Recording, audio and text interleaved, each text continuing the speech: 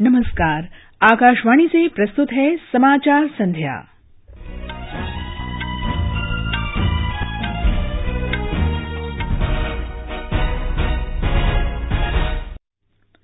उच्चतम न्यायालय का उन्नाव दुष्कर्म से संबंधित 5 मामले उत्तर प्रदेश से दिल्ली स्थानांतरित करने का आदेश। मामलों की सुनवाई 45 दिन में पूरी करने को कहा। संसद में ऋण शोधन अक्षमता और दिवाला संहिता विधेयक पारित। विधेयक में ऋण शोधन संबंधी मामलों को समय पर निपटाने का प्रावधान। बाल यौन अपराध संरक्षण संशोधन विधेयक को भी मंजूरी। इसमें अपराध के लिए मृत्युदंड की व्यवस्था। भारत कुलभूषण जाधव को राजनयिक पहुंच देने के बारे में पाकिस्तान के प्रस्ताव पर विचार करेगा। और बैंकॉक में थाईलैंड ओपन बैडमिंटन में B Sai Praneeth quarter final में पहुंचे।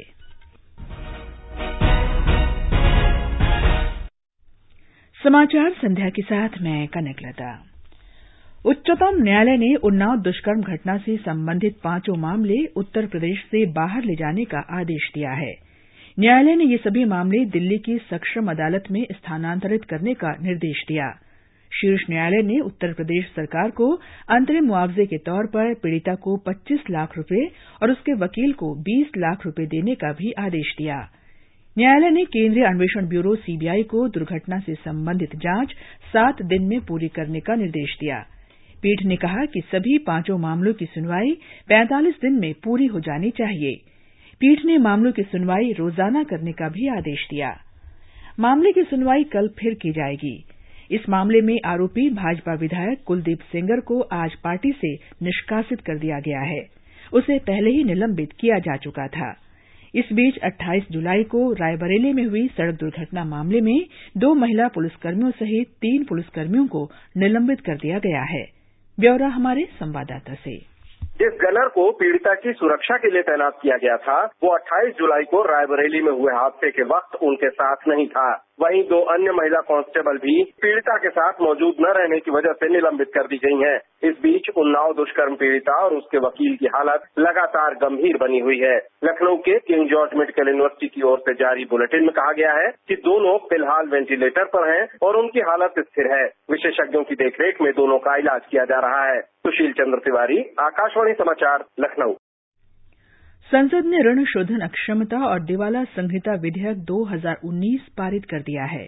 लोकसभा ने विधेयक को आज मंजूरी दी, जबकि राज्यसभा इसे पहले ही पारित कर चुकी है। विधेयक का उद्देश्य निगमों की पुनर्गठन योजना के लिए अनुमति देने की प्रक्रिया और शेयरधारकों के अधिकृत प्रतिनिधियों के अधिकार और कर्तव्यों को अधिक स्पष्ट बनाना है। विधेयक में ऋण शोधन संबंधी मामलों को समय पर निपटाने का भी प्रावधान है। इसमें 330 दिन का समय निर्धारित किया गया है। विपक्षी सदस्यों के प्रश्नों का जवाब देते हुए वित्त और कंपनी मामलों की मंत्री निर्मला सीतारामन ने कहा कि संशोधन का मकसद है कि कंपनियां बंद नहीं हों। लोकसभा में बाल यौन अपराध संरक्षण संशोधन विधेयक 2019 के पारित होने के साथ ही इस विधेयक को संसद का अनुमोदन मिल गया है। राज्यसभा इसे पहले ही पारित कर चुकी है। विधेयक में बच्चों के साथ यौन अपराध करने वालों को मृत्युदंड सहित सजा बढ़ाने का प्रावधान किया गया है। बच्चों की अश्लील फिल्म बनाने पर रोक लगाने के लिए विधेयक में ऐसे लोगों के खिलाफ 5 साल तक की कैद की सजा और जुर्माना लगाने का प्रावधान है। दोबारा यही अपराध करने पर 7 साल तक की सजा होगी और जुर्माना लगेगा। विधेयक में बाल पोर्नोग्राफी को परिभाषित भी किया गया है। विधेयक पर हुई बहस का उत्तर देते हुए महिला और बाल विकास मंत्री स्मृति ईरानी ने कहा कि देश के हर बच्चे को न्याय सुनिश्चित करना सरकार की प्राथमिकता है। उन्होंने कहा कि पॉक्सो के दायरे में यौन प्रताड़ना शामिल है। महिला और बाल विकास मंत्री ने कहा कि पॉक्सो के तहत लंबित मामलों को तेजी से निपटाने के लिए सरकार ने 1000 से अधिक फास्ट ट्रैक अदालतों के गठन की मंजूरी दी है। उन्होंने बताया कि 18 राज्यों ने इन अदालतों के गठन के लिए अपनी सहमति दे दी है। कांग्रेस, तेलुगु देशम पार्टी, तृणमूल कांग्रेस और बहुजन समाज पार्टी सहित विभिन्न दलों ने बहस में भाग लिया। राज्यसभा में राष्ट्रीय आयुर्विज्ञान आयोग विधेयक 2019 कुछ संशोधनों के साथ पारित हो गया है। ये विधेयक लोकसभा के अनुमोदन के लिए दोबारा उसके पास भेजा जाएगा। विधेयक 1956 के भारतीय आयुर्विज्ञान परिषद अधिनियम को निरस्त करने के लिए लाया गया है। इसका उद्देश्य बेहतर और किफायती चिकित्सा शिक्षा प्रदान करना है। विधेयक पर हुई बहस का उत्तर देते हुए स्वास्थ्य मंत्री डॉक्टर हर्षवर्धन ने कहा कि ये कानून देश में चिकित्सा शिक्षा के क्षेत्र में महत्वपूर्ण सुधार लाएगा। उन्होंने सदस्यों को आश्वस्त किया कि सरकार एनएमसी के नियमन दायरे से बाहर के निजी चिकित्सा महाविद्यालयों की 50% सीटों की फीस की सीमा तय करने का काम करेगी। ये समाचार आप आकाशवाणी से सुन रहे हैं। अच्छा सोचिए, जरा सी चोट लगे तो आप क्या करेंगी? दवाई की दराज में से पट्टी निकाल के लगा लूंगी। अच्छा, हल्का सा बुखार हो तो? दवाई की दराज में से गोली निकाल के खा लूंगी। और बच्चे को दस्त लगे तो? क्या हुआ?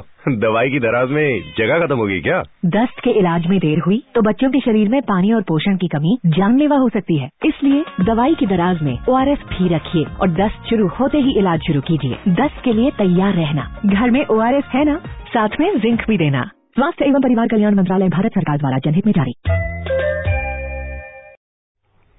समाचार संध्या में आपका फिर स्वागत है। पाकिस्तान ने अपने यहां कैद भारतीय नागरिक कुलभूषण जाधव को राजनयिक सहायता उपलब्ध कराने के बारे में भारत को प्रस्ताव भेजा है। विदेश मंत्रालय के प्रवक्ता रवीश कुमार ने आज नई दिल्ली में बताया, We have received a proposal from Pakistan. हमें पाकिस्तान से प्रस्ताव प्राप्त हुआ है। उस पर अंतर्राष्ट्रीय न्यायालय के फैसले के परिप्रेक्ष्य में विचार किया जा रहा है। इस मामले पर पाकिस्तान के साथ राजनयिक माध्यम से संपर्क कायम किया जाएगा।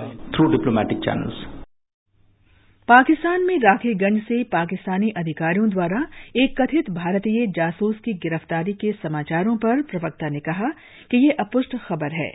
पाकिस्तान को अमरीकी हथियार की बिक्री पर प्रवक्ता ने कहा कि भारत ने दिल्ली में अमरीकी राजदूत के साथ ये मामला उठाया है। साथ ही वाशिंगटन में भारतीय राजदूत के माध्यम से इस मामले को अमरीकी सरकार के साथ भी उठाया गया है। भारत ने पाकिस्तान को अमरीकी सैन्य सहायता पर गहरी चिंता व्यक्त की है। मालदीव के पूर्व उपराष्ट्रपति अहमद अदीब अब्दुल गफूर की भारत में गिरफ्तारी के बारे में रवीश कुमार ने कहा कि खबर की सत्यता का पता लगाया जा रहा है। भारतीय घरेलू बाजार में महत्वपूर्ण खनिजों की आपूर्ति सुनिश्चित करने के लिए केंद्र की 3 सार्वजनिक कंपनियों ने खनिज विदेश भारत लिमिटेड नाम की एक नई संयुक्त कंपनी बनाई है। इस संबंध में राष्ट्रीय Aluminium Company Limited, Hindustan Copper Limited और खनिज खोज कंपनी लिमिटेड ने नई दिल्ली में कोयला और खान मंत्री प्रहलाद जोशी की उपस्थिति में हस्ताक्षर किए। इस मौके पर प्रहलाद जोशी ने कहा कि नई कंपनी देश में कम मात्रा में उपलब्ध लिथियम और कोबाल्ट की आपूर्ति सुनिश्चित करेगी। प्रवर्तन निदेशालय ने आतंकियों को धन मुहैया कराने तथा धन शोधन मामले में कश्मीर के व्यापारी जहूर वटाली की 1 करोड़ 73 लाख रुपए की संपत्ति जब्त की है। निदेशालय ने बताया कि मनी लॉन्ड्रिंग कानून के तहत जहूर वटाली के परिवार की 1 करोड़ 48 लाख की अचल संपत्तियां और दिल्ली में जम्मू और कश्मीर बैंक शाखा में 25 लाख रुपए की जमा राशि जब्त करने का अंतरिम आदेश जारी किया गया है। कांग्रेस और जनता दल सेक्यूलर के अयोग्य घोषित 14 विधायकों ने कर्नाटक विधानसभा की सदस्यता से अयोग्य घोषित करने के विधानसभा अध्यक्ष के फैसले को आज उच्चतम न्यायालय में चुनौती दी। इससे पहले अयोग्य घोषित किए गए 2 कांग्रेसी और 1 निर्दलीय विधायक ने शीर्ष न्यायालय में चुनौती दी थी। महाराष्ट्र के मुख्यमंत्री देवेंद्र फडणवीस ने आज अमरावती जिले में गुरुकुंज मौजारी में महाजनादेश यात्रा शुरू की। रक्षा मंत्री राजनाथ सिंह ने यात्रा को झंडी दिखाकर रवाना किया। हमारे संवाददाता ने बताया है कि इस अवसर पर मुख्यमंत्री ने महाराष्ट्र में सूखे की समस्या दूर करने को कहा। मुख्यमंत्री देवेंद्र फडणवीस ने कहा कि इस यात्रा का मकसद सरकार ने पिछले 5 सालों में किए गए कामों को लोगों तक पहुंचाना है। विपक्ष पर निशाना साधते हुए मुख्यमंत्री ने कहा कि पिछले 15 सालों से दोगुना काम भाजपा सरकार ने 5 सालों में करके दिखाया है। रक्षा मंत्री राजनाथ सिंह ने बताया कि किसान पुत्र होने के कारण वो किसानों की तकलीफ से वाकिफ है और एक भी किसान खुदकुशी न करे, इसलिए सरकार कोशिश कर रही है। कुल 32 जिलों और 24 दिन की इस यात्रा का समापन 1 सितंबर को नासिक में होगा। आकाशवाणी समाचार के लिए नागपुर से मैं मनोज सोनोने। गुजरात के वडोदरा शहर में कल से भारी बारिश दर्ज की गई। शहर के कई भागों में भारी जलजमाव हो गया है। 4000 से अधिक लोगों को निचले इलाकों से सुरक्षित स्थानों पर ले जाया गया है। राहत और बचाव कार्यों में राष्ट्रीय आपदा मोचन बल और राज्य आपदा मोचन बल के 9 दल लगाए गए हैं। मुख्यमंत्री विजय रूपाणी ने आज दोपहर बाद गांधीनगर में उच्चस्तरीय बैठक में स्थिति की समीक्षा की।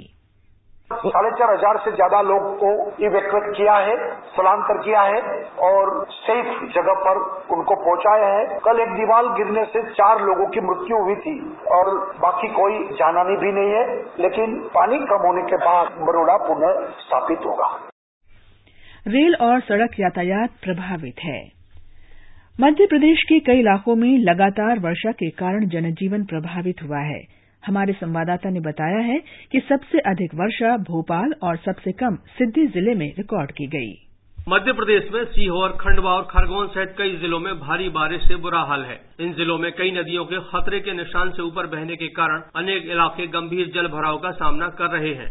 रायसेन जिले में सड़कों पर पानी आ जाने से रास्ते अवरुद्ध हैं, वहीं कई गांव जिला मुख्यालय से कट गए हैं। जिला प्रशासन का कहना है कि स्थिति पर नजर रखी जा रही है और फिलहाल यह नियंत्रण में है। मौसम विभाग ने भी राज्य के 16 जिलों में अगले 24 घंटों के लिए बहुत भारी वर्षा के लिए रेड अलर्ट जारी किया है। विभाग ने सांची, मैहर और चित्रकूट जैसे पर्यटन स्थलों की यात्रा के दौरान भी सावधानी बरतने की सलाह दी है। संजीव शर्मा, आकाशवाणी समाचार, भोपाल। महाराष्ट्र के मुंबई और ठाणे जिले सहित ज्यादातर हिस्सों में बारिश से कुछ राहत मिली है। मौसम विभाग ने अगले 2 दिन में समूचे महाराष्ट्र में बारिश होने का अनुमान व्यक्त किया है। ये समाचार आप आकाशवाणी से सुन रहे हैं। मैडम जी, मुझे इस बार तनख्वाह थोड़ी पहले दे देना। गुड्डी का आधार बनवाने जाना है। अरे, गुड्डी का आधार तो मुफ्त में बनेगा। सच्ची? आधार बनवाना तो मुफ्त है ही, और अगर आपके बच्चे 5 या 15 साल के हो चुके हैं तो उनका बायोमेट्रिक अपडेट भी निःशुल्क है। आधार में अपना पता बदलवाना चाहते हैं या कोई और डिटेल ठीक करवाना चाहते हैं तो उसका शुल्क सिर्फ 50 रुपए है। मेरा आधार, मेरी पहचान। ये आकाशवाणी है। सूचना और प्रसारण मंत्रालय ने भारतीय अंतर्राष्ट्रीय फिल्म समारोह की स्वर्ण जयंती के अवसर पर जारी होने वाले डाक टिकट और प्रथम दिवस आवरण का डिजाइन तैयार करने के लिए एक प्रतियोगिता आयोजित की है। ये प्रतियोगिता 1 अगस्त से 15 अगस्त 2019 तक माईगव प्लेटफॉर्म पर खुली रहेगी। ये समारोह सूचना तथा प्रसारण मंत्रालय के फिल्म समारोह निदेशालय द्वारा गोवा सरकार की एंटरटेनमेंट सोसाइटी ऑफ गोवा के सहयोग से आयोजित किया जाता है। समारोह इस बार 20 से 28 नवंबर तक आयोजित किया जाएगा। प्रतियोगिता में भाग लेने के इच्छुक सरकार की माईगव वेबसाइट को लॉग इन कर सकते हैं। दिल्ली के मुख्यमंत्री अरविंद केजरीवाल ने घोषणा की है कि दिल्ली वासियों को देश में सबसे सस्ती बिजली मिलेगी। उन्होंने कहा कि 200 यूनिट तक बिजली की खपत करने वाले उपभोक्ताओं को अपने बिजली बिलों का भुगतान करने की जरूरत नहीं होगी। थाईलैंड ओपन बैडमिंटन प्रतियोगिता में भारत के B Sai Praneeth quarter final में पहुंच गए हैं, जबकि सायना नेहवाल, पी कश्यप, एचएस प्रणय और किदाम्बी श्रीकांत प्रतियोगिता से बाहर हो गए हैं। रूस के कास्पिस्क में 21वें मगोमद सलाम उमा खानोवा मेमोरियल अंतर्राष्ट्रीय मुक्केबाजी टूर्नामेंट में भारत के 4 पदक पक्के हो गए हैं। महिला वर्ग में कल पूजा रानी, लवलीना बोरगोहेन, नीरज और जॉनी ने अपने अपने भार वर्गों के सेमीफाइनल में पहुंचकर पदक सुनिश्चित किए। बॉम्बे शेयर बाजार का संवेदी सूचकांक आज 463 अंक लुढ़ककर 37,018 पर बंद हुआ। उधर नेशनल स्टॉक एक्सचेंज का निफ्टी भी 105 अंक गिरकर 10,980 पर आ गया। अंत में मुख्य समाचार एक बार फिर। उच्चतम न्यायालय का उन्नाव दुष्कर्म से संबंधित 5 मामले उत्तर प्रदेश से दिल्ली स्थानांतरित करने का आदेश। मामलों की सुनवाई 45 दिन में पूरी करने को कहा। संसद में ऋण शोधन अक्षमता और दिवाला संहिता विधेयक पारित। विधेयक में ऋण शोधन संबंधी मामलों को समय पर निपटाने का प्रावधान। बाल यौन अपराध संरक्षण संशोधन विधेयक को भी मंजूरी। इसमें अपराध के लिए मृत्युदंड की व्यवस्था। भारत कुलभूषण जाधव को राजनयिक पहुंच देने के बारे में पाकिस्तान के प्रस्ताव पर विचार करेगा। और बैंकॉक में थाईलैंड ओपन बैडमिंटन में B Sai Praneeth quarter final में पहुंचे। इसके साथ ही समाचार संध्या का ये अंक समाप्त हुआ। नमस्कार।